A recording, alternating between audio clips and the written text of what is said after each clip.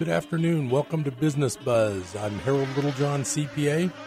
I'll be your host for the next hour of entertainment, hopefully information, hopefully getting you thinking maybe a little differently than you used to. I like to talk a lot about business and money and savings and just things that you may at least once in a while need to hear a second opinion about, because you won't always hear it from the usual sources. And that's sort of my reason for being on Business Buzz. It's just something I've always liked to bring people a different side of something, a little different opinion on something. Sometimes just get people thinking a little better. This whole past year has been so weird. Sometimes you just need to have a different way of looking at things. So hopefully on Business Buzz, I'm able to do that. I try. So a lovely Chico summer afternoon. Not too super hot, but then again, it will be hot again soon, and we don't get that much of a break from the triple digit. So when we do get a short break from it, it's kind of nice. I appreciate that fact about today's weather. I like to talk on Business Buzz about local events and then sort of spread out to the larger areas and the national ideas and the worldwide stuff, and whenever I can. And I have 3 or 4 main themes on Business Buzz. If you've been listening, you kind of know what they are. They're probably going to be touched on today a decent amount. But there is one category of business that's interesting to say the least. And I did find an article in the Chico ER, which is the one news service that I do subscribe to, because being a Chico radio host, I need to make sure I'm up on the latest Chico news, so I get my feeds every day. It's nice to get those, and then it's nice to be able to dig in and read more when I want to. Can't read them all, of course, but this article is actually just very recent, the last day or so, and it says, "Confusion for business owners hoping to join Chico's commercial cannabis future." Well, I happen to know one person who's in the application process, and I don't know where that process is right at the moment, but from what I understand, there are 4 dispensaries allotted to Chico. People who want to have one of these 4 dispensaries they basically have to apply for it, so I think it's quite a process to get approved. The other thing is the location of it is very tricky, because it can't be a certain amount of distance from a school or a daycare, or I'm sure there's all kinds of various rules. I don't know the details on that. I do know someone who is in the process of trying to get one of these cannabis dispensary permits, whatever they call them. And I know the big problem he had at the start was finding a location in Chico, number one, that's available for rent or to purchase, that qualifies away from all these places. It's kind of like if you want to do, I would imagine if you wanted to open a firearms or a gun shop, you'd have all these rules about how far you'd have to be away from a school and a church and a whatever else they have all these restrictions on. So what I find interesting about the cannabis business is I personally, as a CPA, don't take on cannabis clients per se. This one that I do already know who may become a cannabis dispensary owner or manager, I'll help him if he wants me to. Here's the biggest catch with the cannabis business. It's still technically illegal on the federal side. The IRS has a blanket rule, I believe it's called 280E, And I was looking at that here. And here's their blanket rule. There's only certain expenses that a cannabis selling business can deduct. They can't deduct a ton of other expenses that every other business always deducts. I don't want to get too complicated, but there was some court case about an illegal drug dealer in the past, and the tax court case did allow what's called cost of goods sold to be deducted. So in other words, let's just use the example of, I'll use the example of an airplane dealer, like a Learjet dealer. Their tax return may look something like this. Let's just say this dealer sold one Learjet last year. So he would have, let's call it gross income of the selling price of the Learjet, and let's say $15 million. Then he gets a category called cost of goods sold, which means what did he pay for the item that he sold? Not the overhead, not the rent, not the advertising, not the office clerical wages, but what did he pay for that inventory that he sold? So in this case, we'll say he paid $8 million and he sold it for $15 million.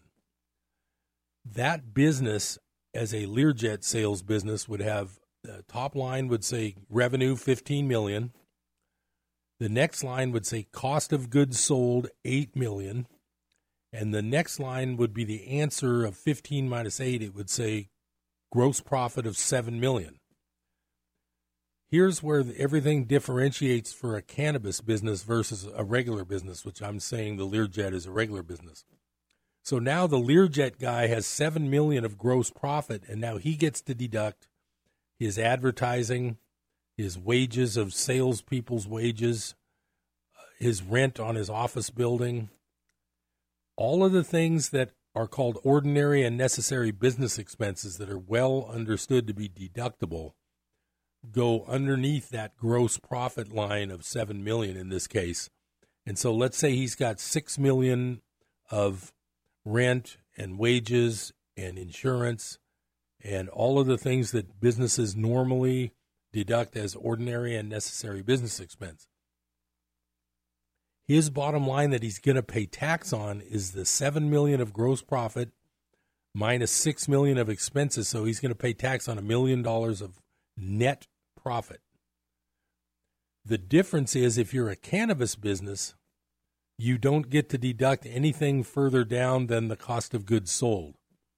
So let's say you have a cannabis business that grosses $15 million, and let's say they allow the cost of goods sold of what the cannabis that went out your door as sales. How much did you pay for that in order to have it in your store, in your inventory? So let's say, just for the discussion today, let's say that was $8 million, kind of like the Learjet's cost of goods sold. Now the cannabis business, for federal purposes, has the same gross profit as the Learjet salesman of $7 million. Here's the problem. He's not allowed, the cannabis business is not allowed to deduct all of those other ordinary and necessary business expenses. So let's put it this way. Let's just say he has to report a net income of $7 million, and the corporate tax rate right now is 21%. I'll call it 20 to make the math a little simpler. So let's say in this case, this guy has to pay 20% tax on $7 million of gross profit. Well, that's $1.4 million. Well, let's say that he did have $6 million in other expenses with all of his rent and wages and insurance and all that. Well, guess what? He truly netted $1 million under the normal business rules, but since he wasn't allowed to deduct all of those business expenses that all other businesses get to deduct, he's going to be liable for $1.4 million of tax when he only netted $1 million. If you see where this goes, it just doesn't make sense. It's going to, in my opinion, just the simple fact of this limitation on deductions is going to make cannabis businesses have to sell their inventory for a lot more than they would have to if they were allowed to deduct expenses. So I'm just putting this out there because this is a fast-growing segment of the business world, and it's not being treated fair. Well, I won't say it's not being treated fairly. It's just a matter of opinion whether you think marijuana should be illegal. I mean, if my own personal opinion, I wish it was, because I'm just not big on it, but I feel bad for these cannabis businesses that have this crazy tax rule to deal with. It doesn't make sense. It just doesn't compute that you have a federal illegal business alongside this, at the same time the same business is legal in the state.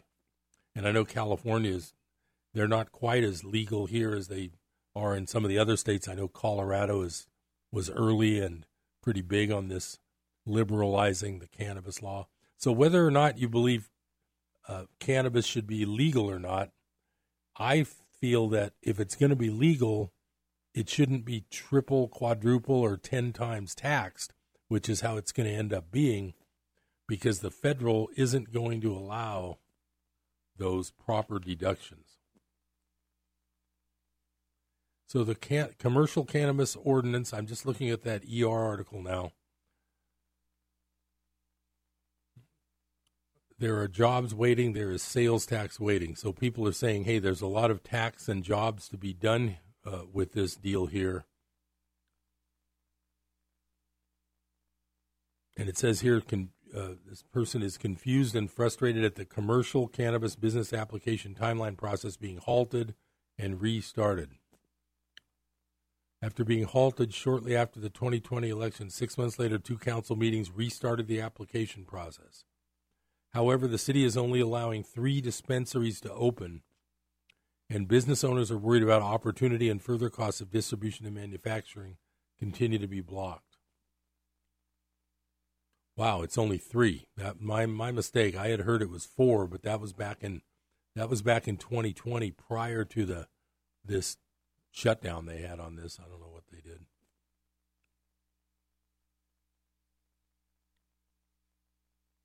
So the bottom line is the people who are proponents of the legalized cannabis dispensaries are upset that it's being delayed, and it's a good job producer and a good sales tax producer, and they're just saying, hey, we should do it.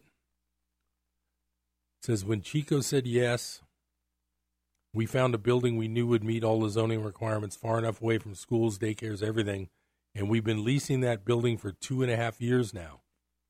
Now, she said, the process toward his dispensary is delayed more than 6 months. After the application process completing January 4th was cut short by the council in December 2020. Between interviews, the vetting process, and getting a property use permit, if a business like Keezy gets approved, it could be another year before the dispensary opens. Interesting. Well, if you want to learn more, all I can say is be ready to charge a lot of money for your product if they're not going to allow you to deduct all of your business expenses. That's my main lesson for cannabis-type business people. The only people I've known that are in the cannabis business technically, I've had a few clients who actually are gardeners who do trimming of marijuana plants, and they get paid a very good hourly rate for knowing what they're doing. We're going to be coming up on that first break real soon. But now those people, they're just employees. I'll see you after the break. Stay tuned to Business Buzz.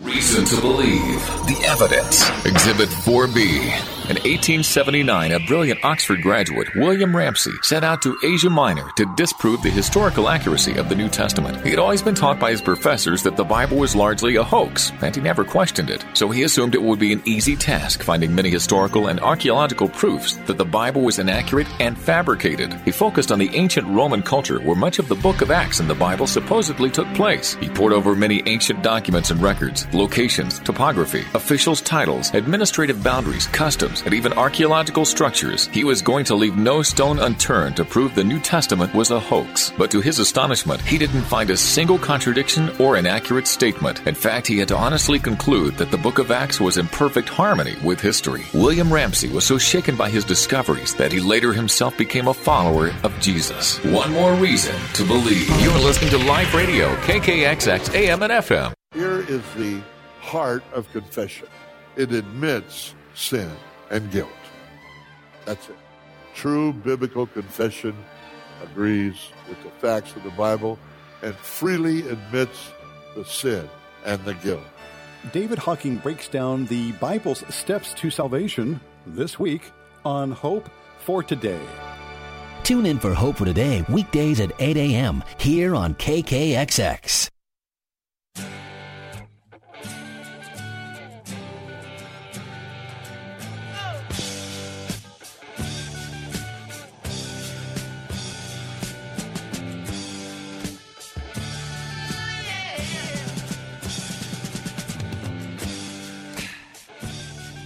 Welcome back to Business Buzz. I'm Harold Littlejohn, CPA, on a lovely Chico summer afternoon. I hope you're having a nice day. I'm happy that you're able to spend part of it listening to me. I try to be informative, educational, sometimes entertaining. I do my best. Being a CPA is, well, it's an interesting job. I won't complain because I'm very busy and there's just so many people that need help. I talked to another new person today who has some prior year's taxes to be done, and the business just keeps on coming. I'm not complaining. Of course, Chico's a growing area. I think the more the urban areas lose popularity, I think the more places like Chico are going to be in demand, and I think people will keep moving here. That's my guess. I do have to get one thing off my chest. I try not to be too political, but there's just a few things I can't stomach these days, so I'm just going to have to mention a few things. I'm going to encourage you to listen to some of the things that I listen to, and I think you'll learn a lot. You will be very happy to be more educated and at least hear the other side of the story on all the stories you're hearing where you don't hear the other side.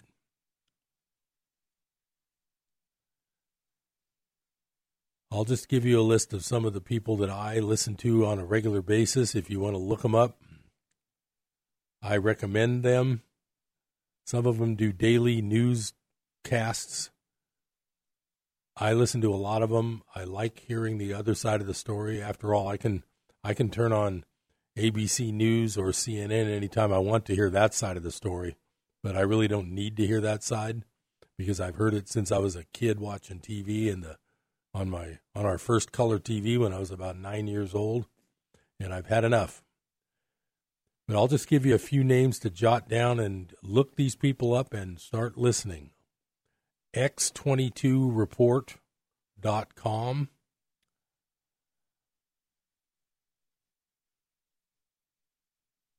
Jim Willie, Willie. He does interviews. He's got a website called golden-jackass.com, but you have to pay to get his newsletter. But on his golden-jackass.com, there's a section called Free Public Area, and you go there and it gives a list of all the interviews he's got posted on various places that have interviewed him. So I've been listening to one of his interviews lately, and it's even older, from April. He hasn't been doing as many interviews lately, but he's a great guy to listen to.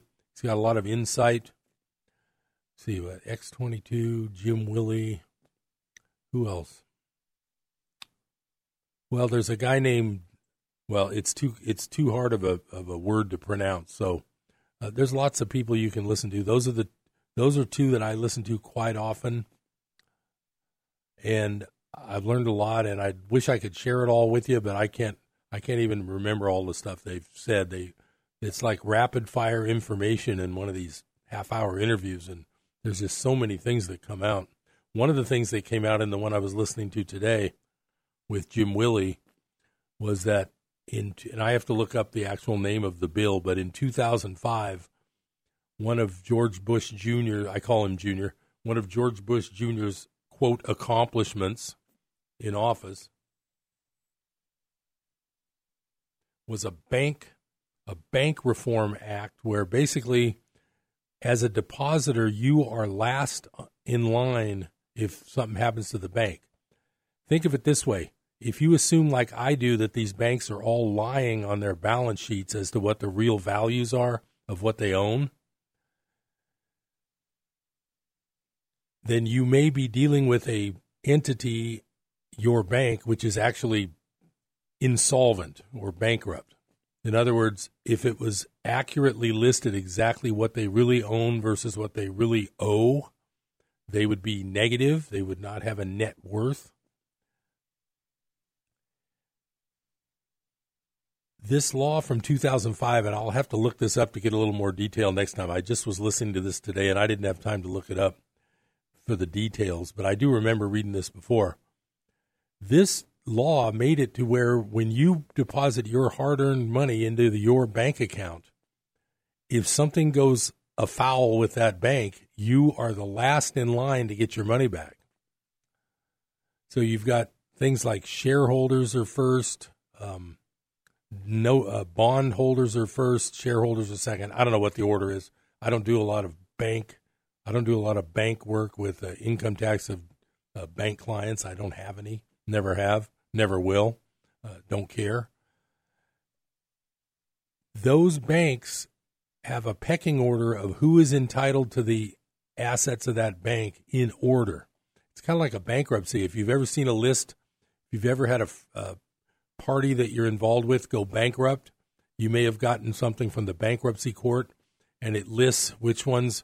Says, here's a list of the creditors who are going to get something, and then below that's the list of all the creditors who aren't going to get nothing, and you're probably in that second half. Well, if a bank goes belly up, which they're probably all insolvent as we speak, if a bank goes belly up, technically you're the last in line to get your money back.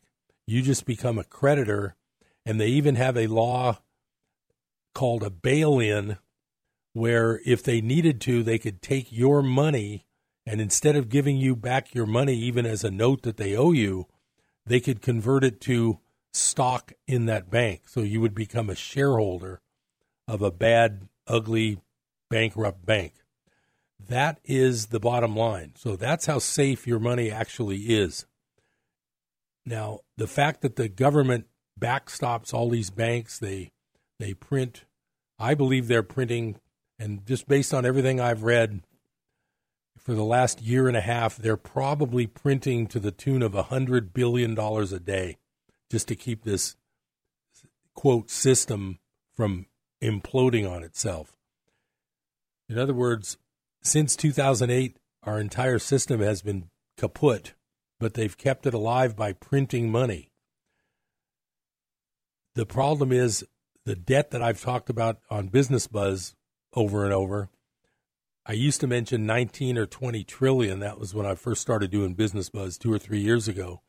Well, now that number is pushing 30 trillion, and like 5 or 6 trillion of that all happened in the last 5 months.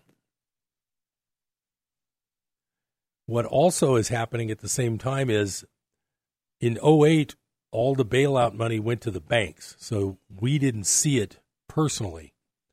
This time, some of the bailout money is going to the general public with the stimulus and all that. So you're actually starting to see inflation rear its head, as they say, and it is happening.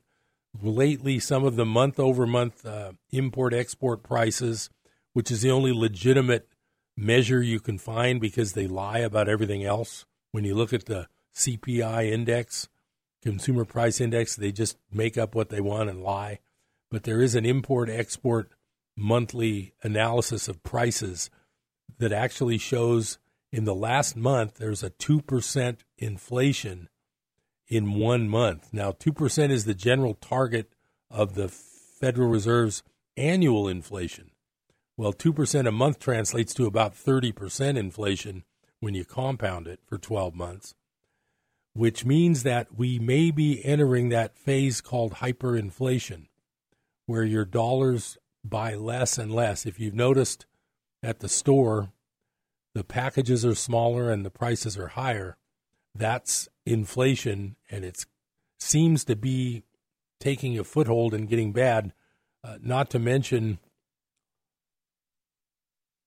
that a gallon of gas, I was in Lake Tahoe last weekend, and it's $5 a gallon.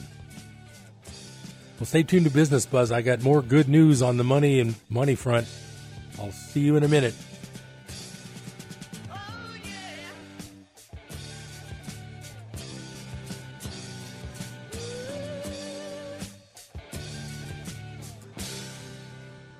When we air a program, first the sound reaches the 35 major and minor parts of the human ear. Then the message travels out from the ear across millions of auditory nerves. From there it reaches about 10 billion neurons in your brain. Finally, the message and the teaching reaches your soul. Right here you'll find speakers and teachers that go way beyond just being educational or entertaining. Because you are more than just flesh and bone and nerves and neurons. We air programs that reach the soul. You are locked into Life Radio, KKXX, AM and FM. Hi, this is Pastor Chris Kinson at Community Church of God in Chico. Community Church of God has been a fixture in Chico for many years and now will be coming to you over the airwaves.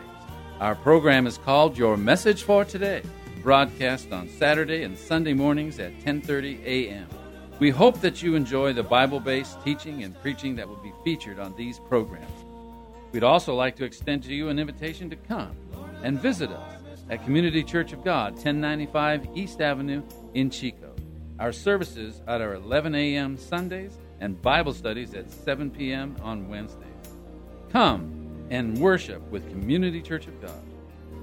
Community Church of God, 1095 East Avenue, Chico, California. And our phone number, 530-345-4300. That's 530-345-4300. God bless you. God has abundantly blessed America.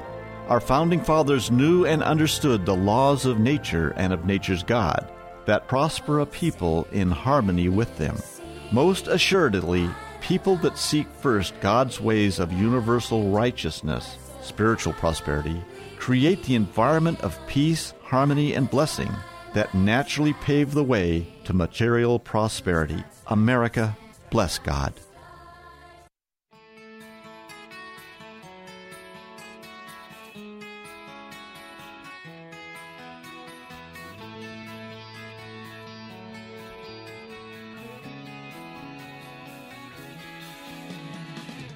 Welcome back to Business Buzz. I'm Harold Littlejohn, CPA, spending part of my afternoon with you. I'm glad you have a chance to spend a little time with me. I hope I'm being entertaining and or informative.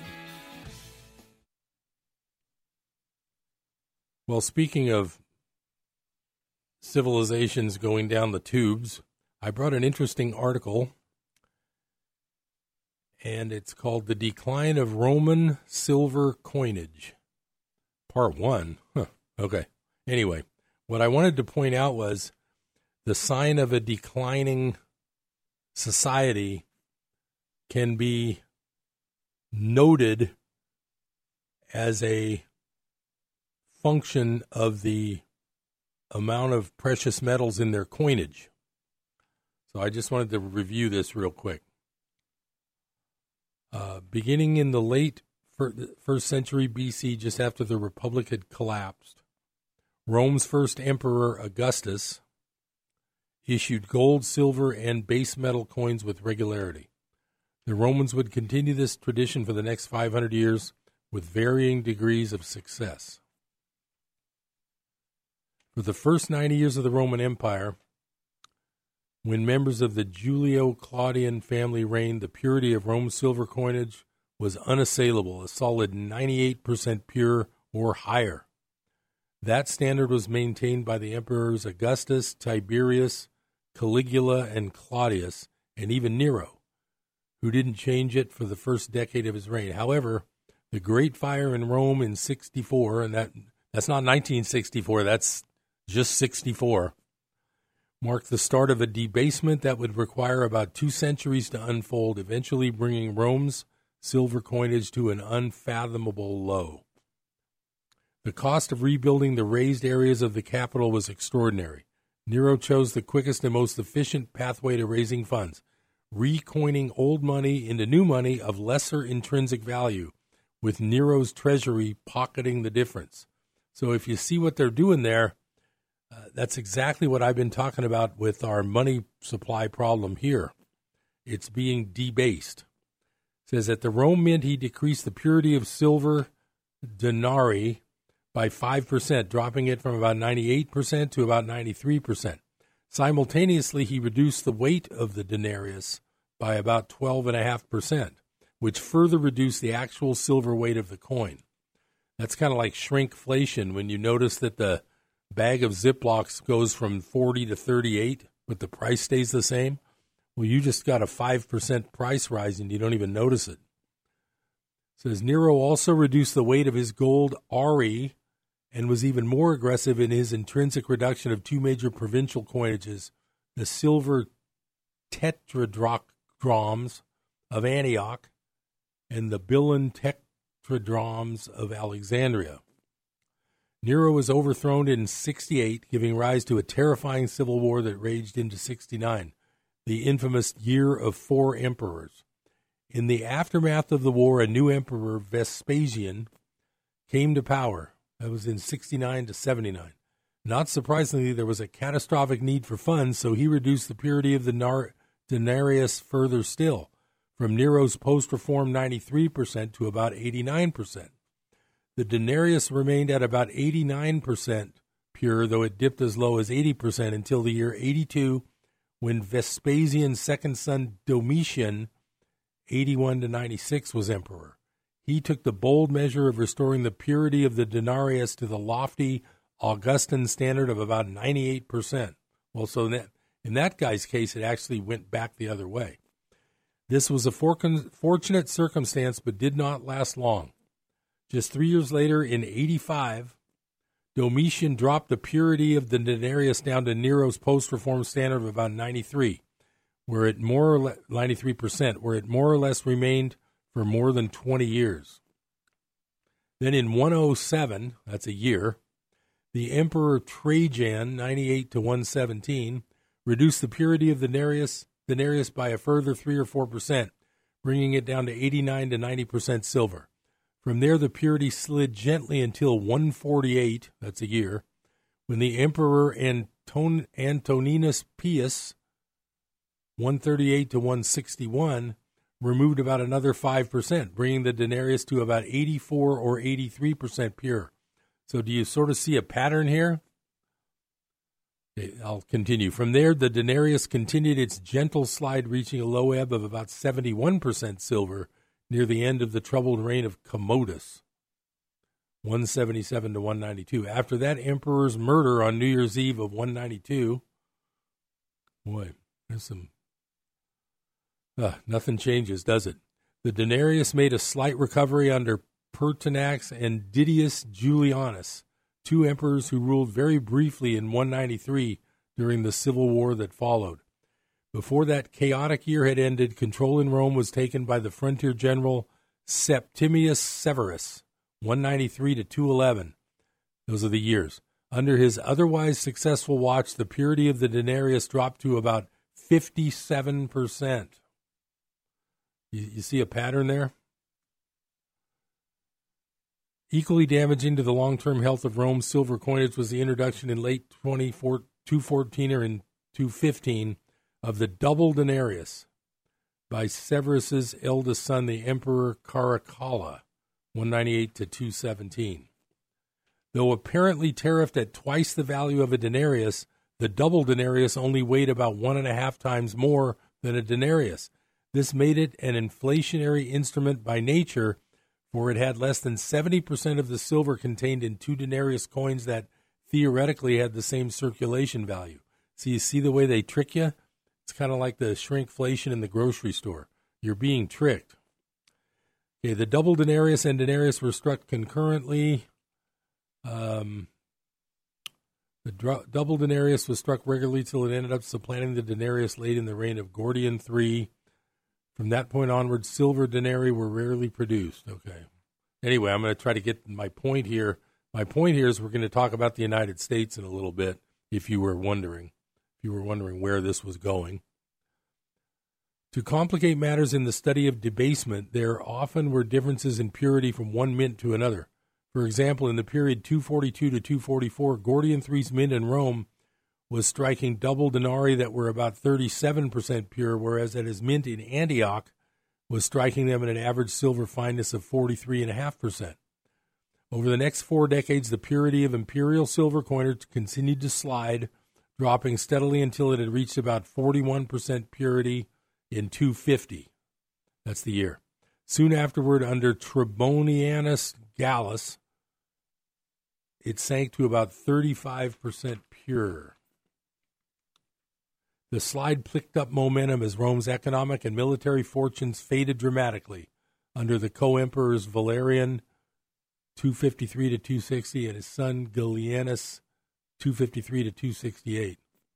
By the tragic year of 260, when Valerian I was captured by the Persians, the purity of the double denarius had fallen to as low as 15%. However, the worst was yet to come. As crises erupted on all fronts, Gallienus struggled to keep his empire intact.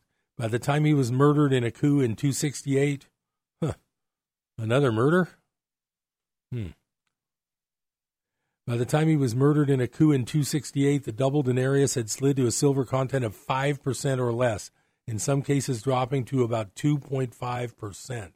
That's 1 part out of 40, just so you know. As we've seen, the saga of Roman imperial silver was one of a steadily inexorable decline. So what I'm trying to say there is that the decline of the empire coincided with the decline of the silver in the coins, if that makes sense. So what happened to the United States in 1965?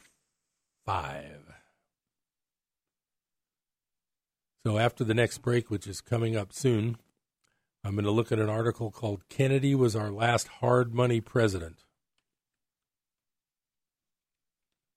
And it says, President Kennedy was the last U.S. president who defended the traditional role of silver in U.S. coinage. His successor, Lyndon B. Johnson, sowed the seeds of future inflation with his guns and butter spending policies, paying for rising war and welfare costs at the same time. Barely 20 months after Kennedy was killed in November 1963, there's another one of those leaders being murdered, just like in Rome. Silver demand rose so fast that Johnson opted to take silver out of most U.S. coins. On June 23, 1965, while signing the Coinage Act of 1965, Johnson proudly stated that he made the first fundamental change in our coinage in 173 years. The Coinage Act of 1965 supersedes the Act of 1792. Since that time, our coinage of dimes, quarters, half dollars, and dollars have contained 90% silver. Today, except for the silver dollar, we are establishing a new coinage. The new dimes and quarters will contain no silver. They will be composites with faces of the same alloy used in our 5-cent piece that is bonded to a core of pure copper. It's funny how they talk and mention like this, the same alloy used in our 5-cent piece. Well, why doesn't he just say nickel? In fact, the alloy, it's not even all nickel. It's part copper, part nickel, probably part tin. I'm not sure. But it bonded to a core of pure copper, acting like that's some kind of precious metal. I mean, you can still buy a pound of copper for like $2. said, despite saying that silver consumption is now more than double new silver production each year, he defied all laws of economic supply and demand by adding, our present silver coins won't disappear and they won't even become rarities. If anybody has any idea of hoarding our silver coins, let me say this. Treasury has a lot of silver on hand, and it can be and it will be used to keep the price of silver in line with its value in our present silver coin. There will be no profit in holding them out of circulation for the value of their silver content. Now, the author goes on to say, and I'll finish this one when we get back from the break. Stay tuned to Business Buzz. I'll be right back.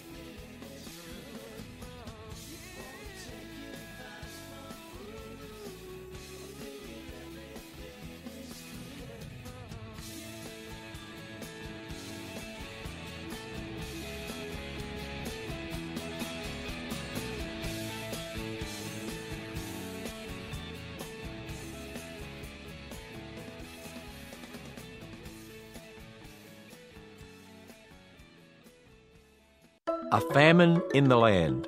This is Ken Ham, editor of the Exposé Glasshouse, Shattering the Myth of Evolution. Yesterday we learned that most of today's young people believe morality changes over time. This moral relativism results in everyone doing what's right in their own eyes. And this thinking isn't just in the culture, it's in the church too. This is a consequence of a famine in the land, a famine of the hearing of the words of the Lord. But how has this happened? Well, many churches have watered down the teaching of the Word.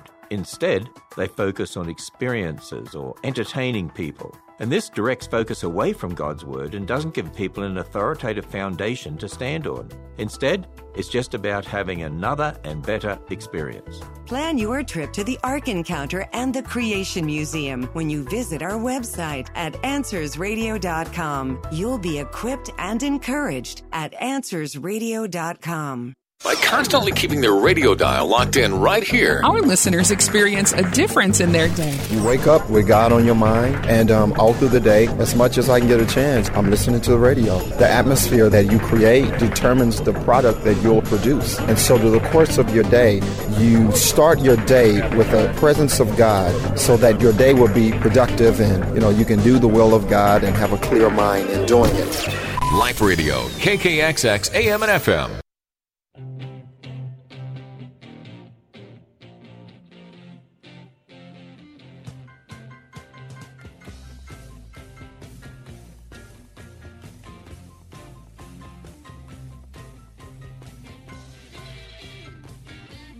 Welcome back to Business Buzz.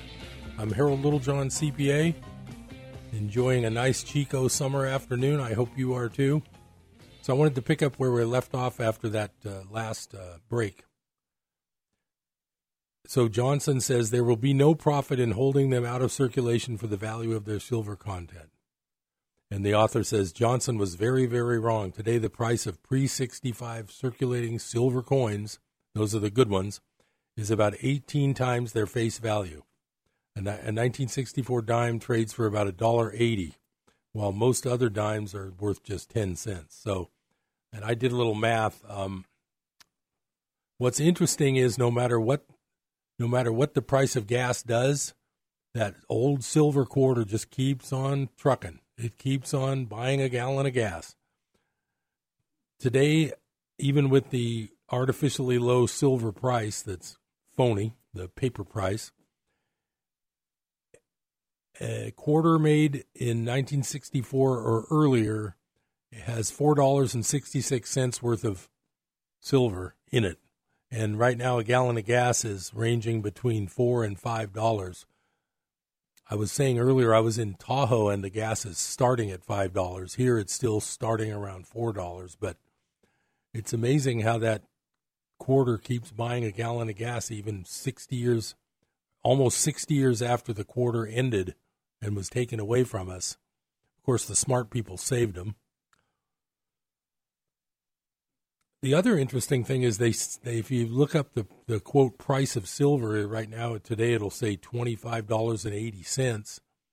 But if you go to buy, say you go to buy a 10-ounce silver bar, you will not be able to buy it for less than around $31.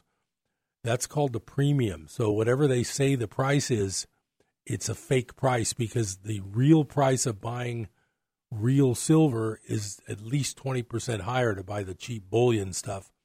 The interesting thing is the American Silver Eagle, which is everybody's favorite silver coin. It's the one made by the U.S. Mint. It sells, the cheapest you can get one of those is $36 for 1 ounce, which is a 40% premium over what they say is the silver price. And the other interesting development lately, I have to look this up. Just recently, the U.S. Mint came out and said they're not going to sell any more of those eagles that everybody wants. Let me see if I can find that article.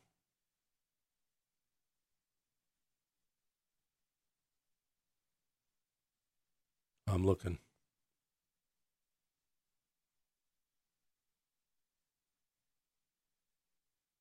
Anyway, the U.S. Mint stopped selling eagles.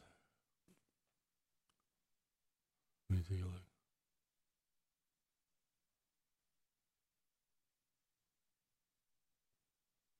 Anyway, they stopped selling them because they don't have enough silver and gold to produce them anymore.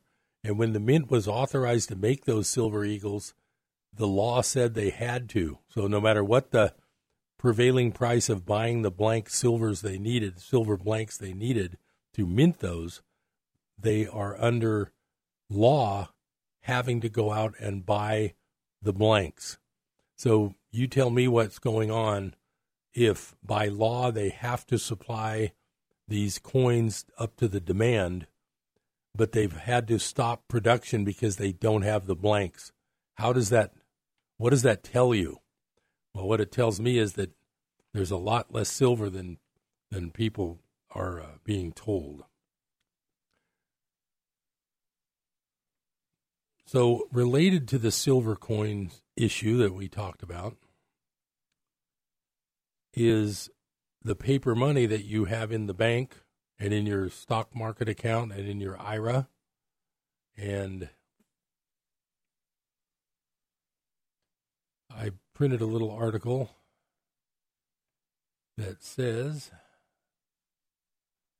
the average life expectancy for a paper currency is 27 years. Every 30 to 40 years, the reigning monetary system fails and has to be retooled. So monetary scholar Edwin Vieira pointed out that every 30 to 40 years, the reigning monetary system fails and has to be retooled.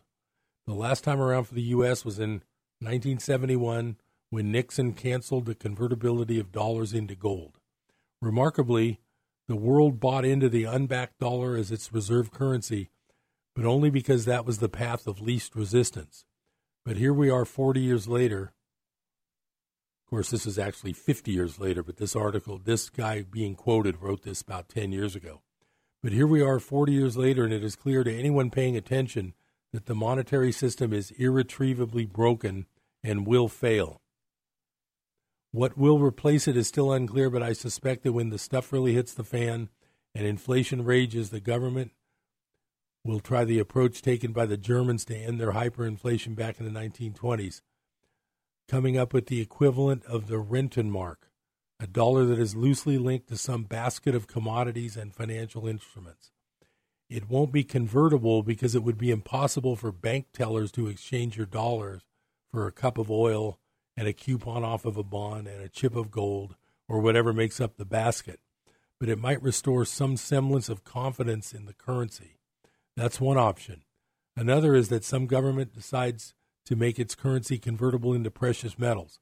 But that will only happen when all other less fiscally restraining systems have been floated and failed. Simply at this point, we can't know what will replace the current monetary system or when. All we can know is that the status quo cannot and so will not survive this crisis. So it says here, the average life expectancy for a paper currency is 27 years, with the shortest lifespan being 1 month. Founded in 1694, the British pound sterling is the oldest fiat currency in existence. At a ripe old age of 317 years, it must be considered a highly successful paper currency. However, success is relative. The British pound was defined as 12 ounces of silver, so it's worth less than 1/200th of its original value. In other words, the most successful long-standing currency in existence has lost 99.5% of its value.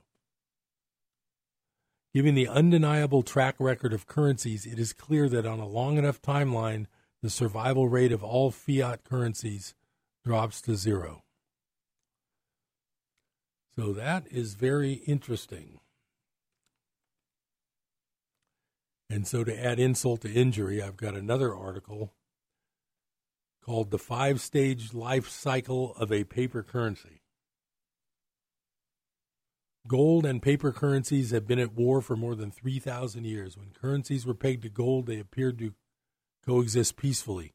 Nevertheless, when the peg ceased internationally, they became each other's nemesis, and thus began the battle for monetary supremacy.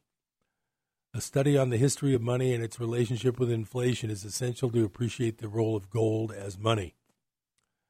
For paper currency, there is always a boom-bust cycle. These cycles have been repeating for centuries. According to Nick Barashev's $10,000 Gold, that must be an article, it seems that countries that broke peg with gold standard and introduced paper currencies go through a 5-stage cycle. Stage 1 is fueled by optimism and euphoria. Such period is usually short-lived, as politicians and central bankers will soon give in to temptation to print more money. In Stage 2, restrictions would be slowly removed from the currency creation process. The idea of paying off debt is no longer important as compared to growth. As a result, growth becomes the single most important driver of the paper system. As currencies gradually lose value due to declining purchasing power, people have to work longer hours to maintain their standard of living. Well, I've been noticing that since I was a kid. I used to hear about all this futuristic stuff where we'd all have it made, but it turns out everybody has to work more than they ever have for less. So I think we've definitely passed Stage 2. Stage 3 is the gambling stage, where excessive liquidity makes its way into the stock market and real estate market. Growth will start to slow down, and therefore more money needs to be created to stimulate growth. This means that interest rates must be maintained at artificially low levels. This is exactly where we're at right now since 2008. Interest has been at zero, and it still won't kickstart the economy. With interest rates kept low at the same time there's significant money printing, people will have to take risks on the stock market or real estate market just to keep up with inflation. In Stage 3, people also start to borrow more because of the wealth effect with the bubbles, causing them to feel like they have more money than they do in terms of purchasing power. So we're definitely probably toward the end of Stage 3. Stage 4 is the penultimate stage of the paper money cycle.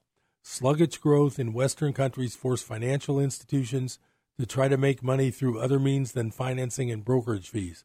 At this stage, corruption prevails, fundamentals are ignored, and wealth is concentrated in the hands of a few. Well, I think we're in that stage too. We got these 0.1%ers that have trillions of dollars, and everybody else is begging for their next $600 stimulus check. I think we're here. Those who fail to do so would suffer potential loss of wealth in the latter part of Stage 4 or 5. At this Stage 4, at this point, individuals must look out for themselves by not trusting the government or financial advisors. Okay, Stage 5 occurs when there is hyperinflation, which is the worst economic phase of the paper money cycle. In Stage 5, the currency becomes worthless. At this stage, precious metals are often reoccurring in the monetary system to be used as currency or be used to back up the currency. Keep in mind that hyperinflation has occurred at least 56 times during the last 2 centuries.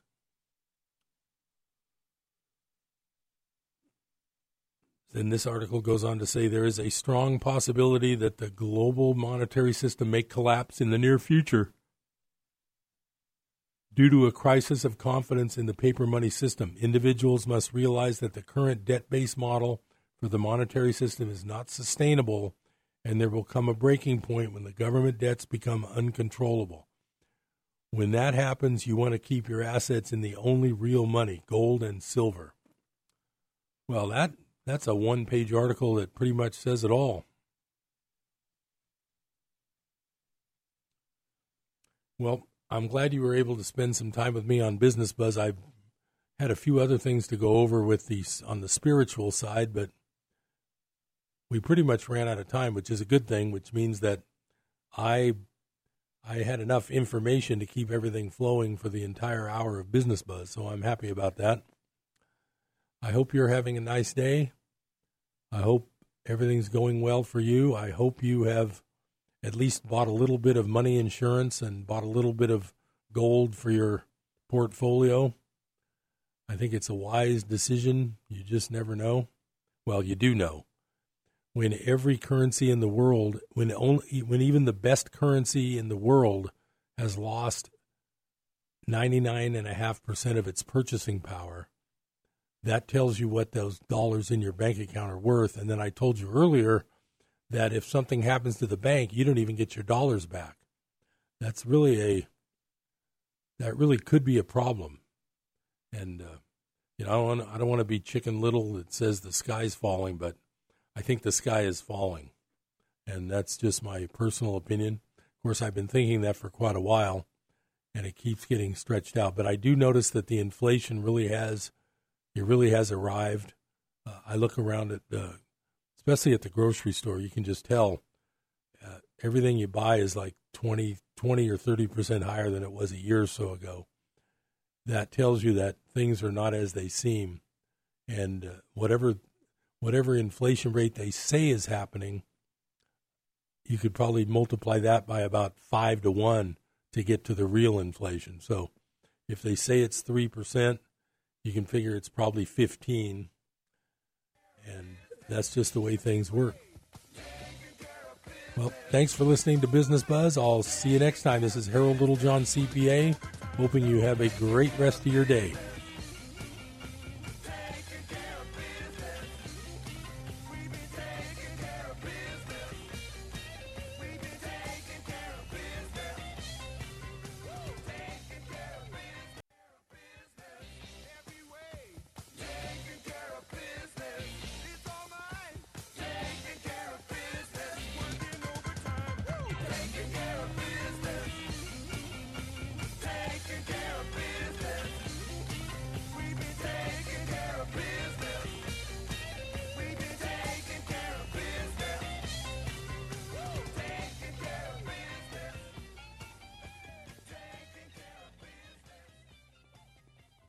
KKXX, Paradise, K280GL, Chico, and K283AR, Chico, Yuba City, Marysville.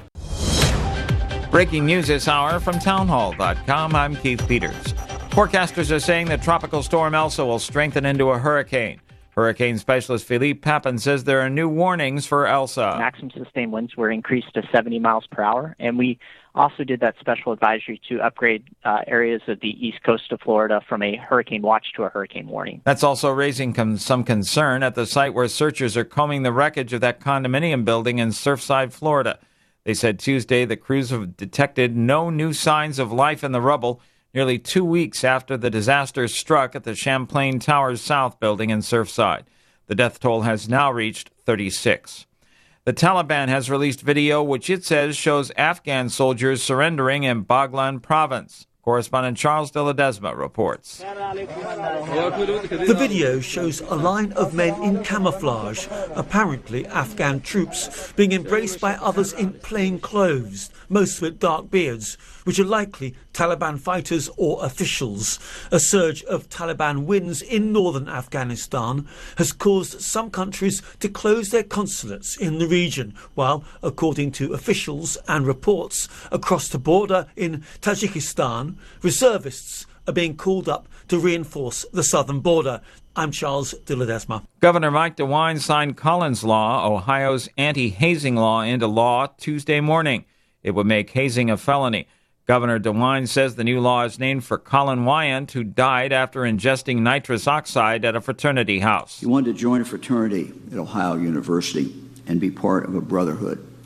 He didn't know that would cost him his life. On Wall Street, the Dow down by 208 points. The Nasdaq, however, rose 24. More on these stories at townhall.com. I'm Dinesh D'Souza. A mortgage refinance might be the smartest move you make all year. It could save you thousands in interest. You could pay off your loan sooner, even access cash from your home equity.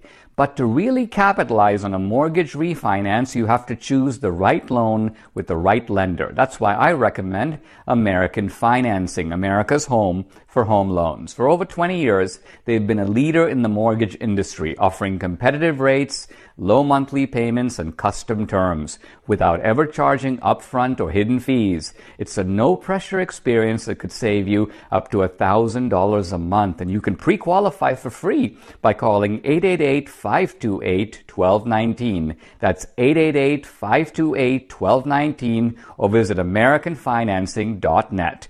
American Financing, NMLS 182334, NMLSConsumerAccess.org. Here's the townhall.com business brief. Stocks are closing mixed, with the S&P 500 posting its first decline after 7 consecutive gains. The benchmark index slipped 0.2%. The Dow fell 0.6% today. Bond prices rose, sending the yield on the 10-year Treasury to its lowest level since February. Oil prices pulled back after jumping overnight when talks among members of the OPEC cartel and allied oil-producing countries broke off amid a standoff with the United Arab Emirates over production levels. The Dow lost 209 points today to close at 34,577. The Nasdaq gained 24 to 14,663. The S&P 500 dropped 8 points to 4,343. New York oil fell $1.79, closing at $73.37 a barrel. With business, I'm John Scott. News and analysis at townhall.com. I'm Keith Peters in Washington. It's as if God were answering my question by saying, you want something important to teach your kids? I'll give you 3 things: faith, hope, and love. You want the gold medal?